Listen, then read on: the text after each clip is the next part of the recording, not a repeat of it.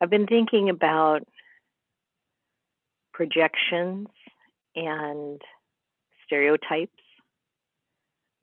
and perception, because our perception's pretty unreliable, even though it's essential in order to get by as a being in the world. But how these things help us and how they get in the way of our being fully present, particularly with other people. How important it is to really see and be present with the people that we're with, or the people in our families, or the people that we know or come into contact with. And sometimes we can be in a relationship for many years, but somehow not really see who's in front of us. And so I just was thinking about, the teachings of the Buddha are really so focused on our being present with the way things are and actually seeing the way things actually are. And that is one way of describing awakening. That enlightenment is really to see the way things actually are.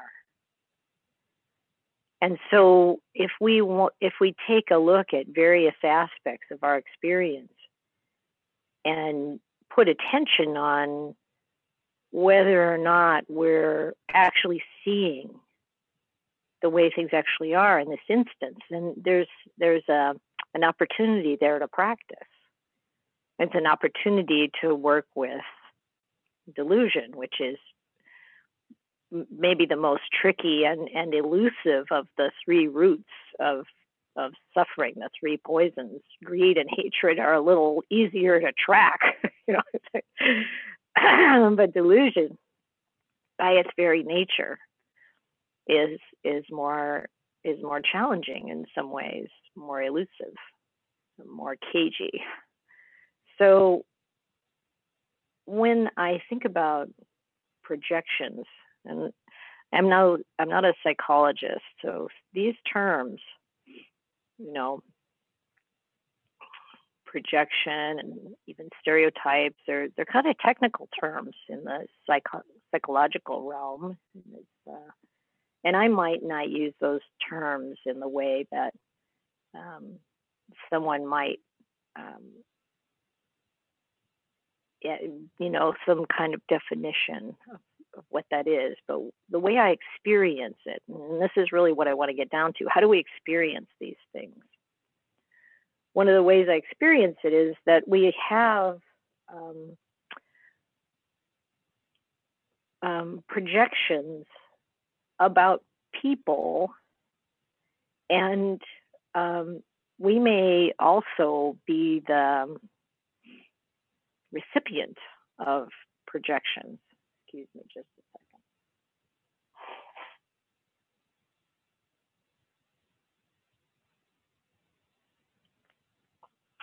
second. Whenever I have to blow my nose when I'm giving teachings, I think about a time when I was in ministry school, and one of the associate ministers blew his nose up on the stage at the podium, and people complained. So it was this big discussion about, well, what should you do? Turn around and blow your nose? Zoom is great. You just lean over a little bit, you're off the screen. I could have muted, Anyway, sorry. Maybe this has to do somewhat with the topic, actually. You think the minister shouldn't have to blow their nose. This is part of the projection, of the stereotype, of the ideal that we may have. As a nun, someone might just meet us momentarily, and you get the feeling of a lot of projection, perhaps, because they think nuns are a certain way, and nuns will judge them in a certain way, or they maybe know better than nuns do, or maybe they feel worried about themselves in some way, and in the presence of the nun. That has nothing to do with who we are. And in your own life, in whatever role you have, there are certain ideals and stereotypes and projections that people might have of you. And it's good to recognize them. And oftentimes we can feel offended or hurt, or maybe even loved by someone who isn't actually seeing us at all. Maybe they want to love the image of who they want us to be. And of course, it goes both ways. We might be in a relationship for a long time. Even I felt like as a parent, it was important to kind of stop and take stock of who this child was now. And I remember one particular moment when my daughter was about, I would say maybe 18. And she was standing at the front door, about to leave to go somewhere. And I looked at her and I saw her as if I didn't know her before. This young woman, so capable and ready for life. And it's not the view you have of this baby, this little girl, this child that you've raised, unless you really, I found, make an effort to look afresh and see her. So this is something that I feel like really can bring opportunities to our practice. Not to get caught up in the stereotypes and,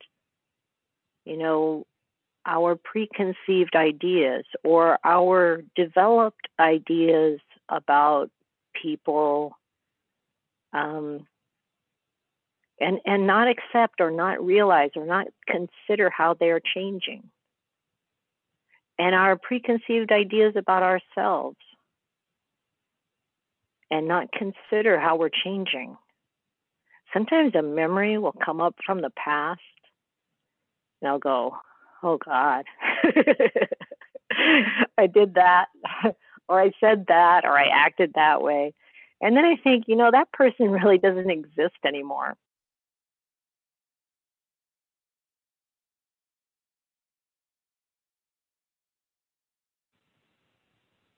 I don't know how I just got muted, but I'm back.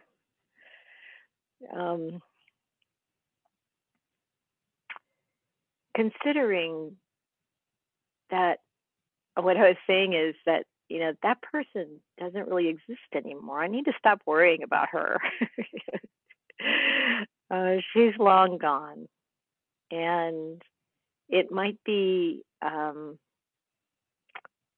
worth considering, what are the things that we're holding on to about ourselves or about other people or about groups of people, whole countries. I don't know if you've ever lived in a different country or maybe came from a different country. But as an American growing up in the Midwest, it wasn't until I traveled outside the United States that I got I feel like a bit more realistic picture of America.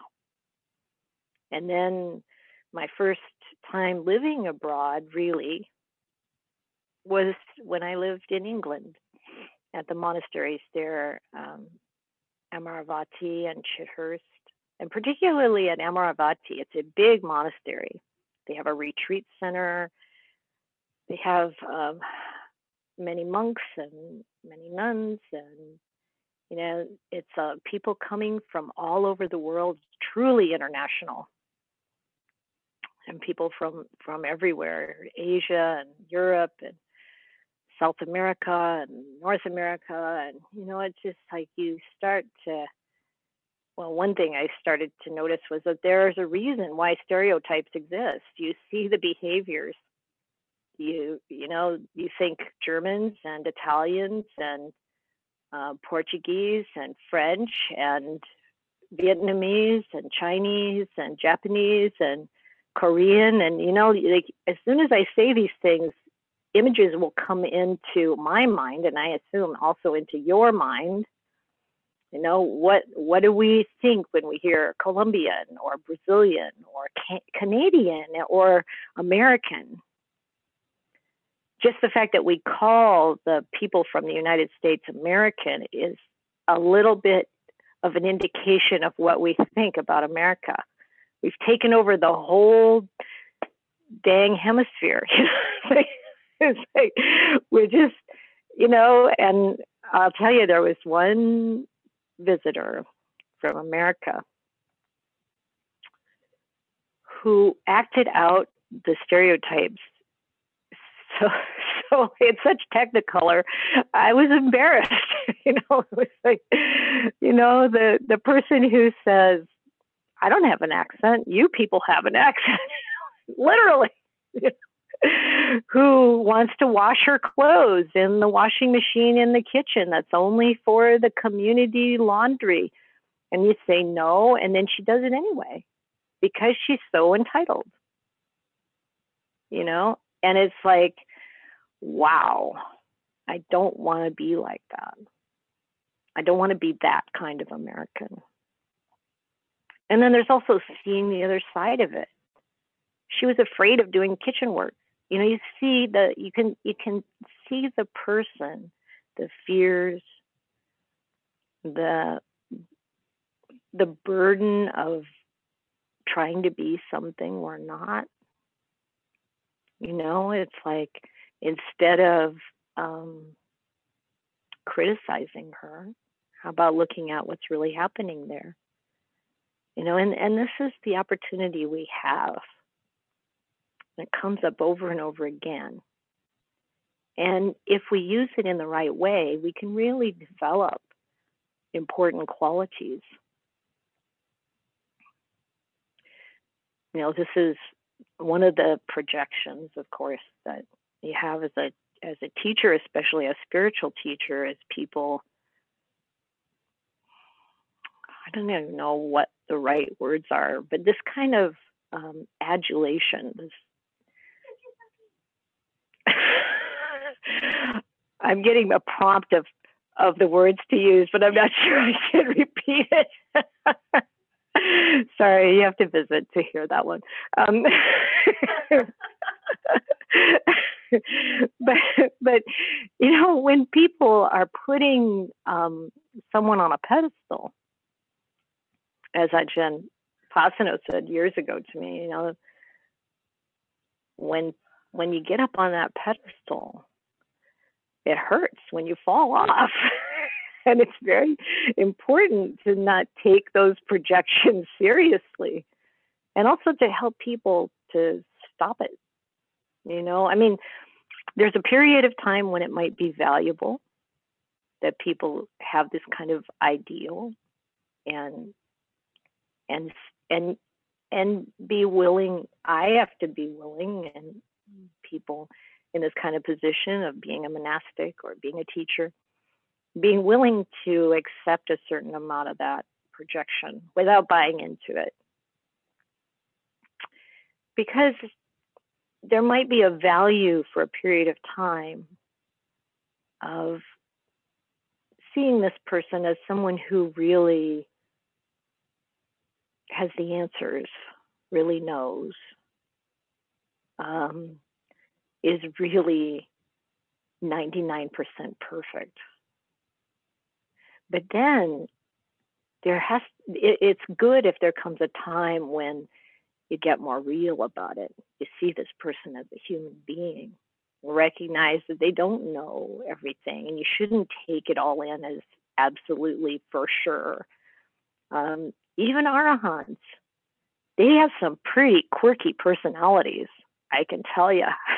and you can see that with worldly things, they might misjudge. They might not know.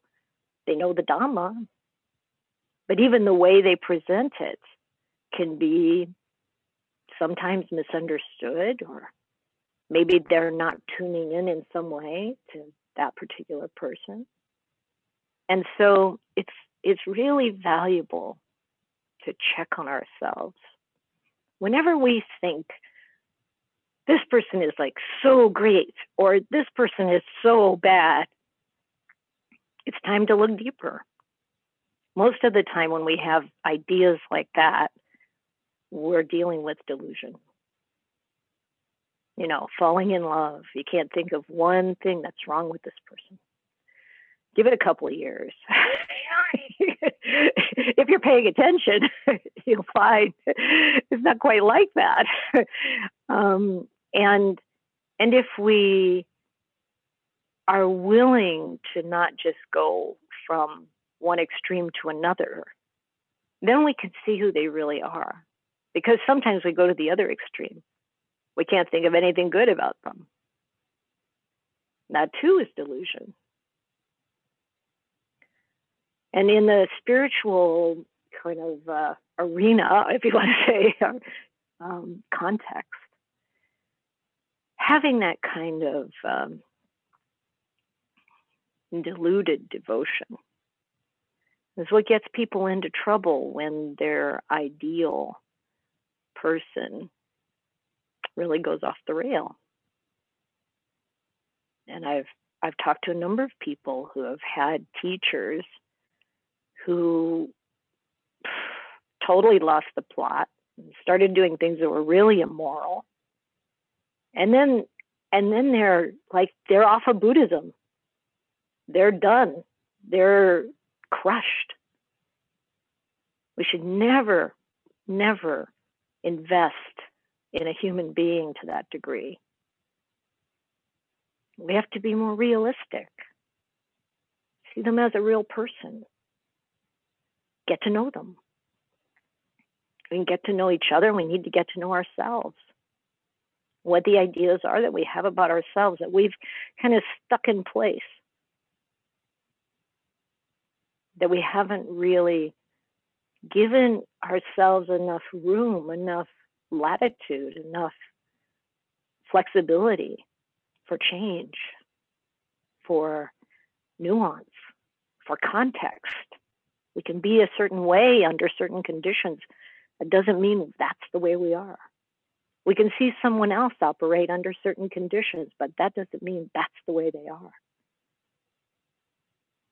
And to take those realities of anicca and anatta, suffering, all three, impermanent suffering and non-self, and recognize that this is constantly in flux. It's like physical health. We could say I'm a healthy person, but I'm not at constant physical good health all the time. It's changing every minute, actually. And so, this is a useful point of practice. To really be willing to observe, like what are my concepts around this person or around myself that I'm holding on to? What if I set them aside?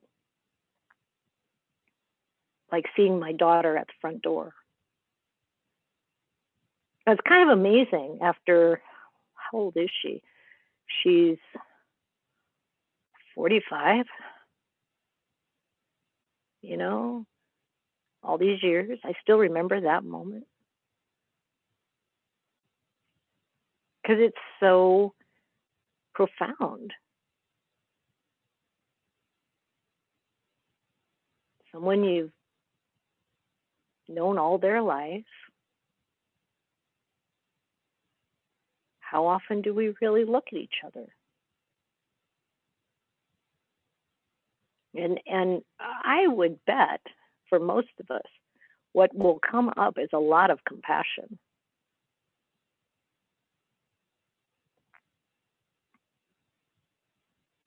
and that this is the Dhamma. The more real we get, the more we're in the Dhamma. And we come to it from that place of loving kindness, of compassion, of being real.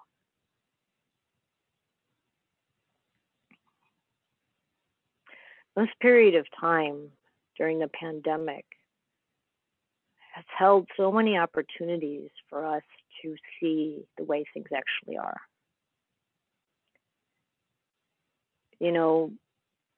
Life does anyway, but things have been, as you know, ratcheted up in terms of intensity. And we shouldn't pass up this opportunity to really fortify our development, our practice on the path. This is really precious.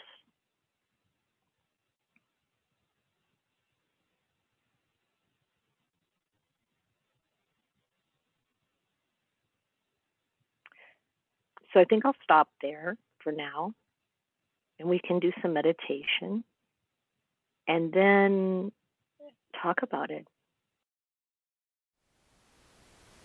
Thank you for listening. To learn how you can support the teachers and Dharma Seed, please visit dharmaseed.org/donate.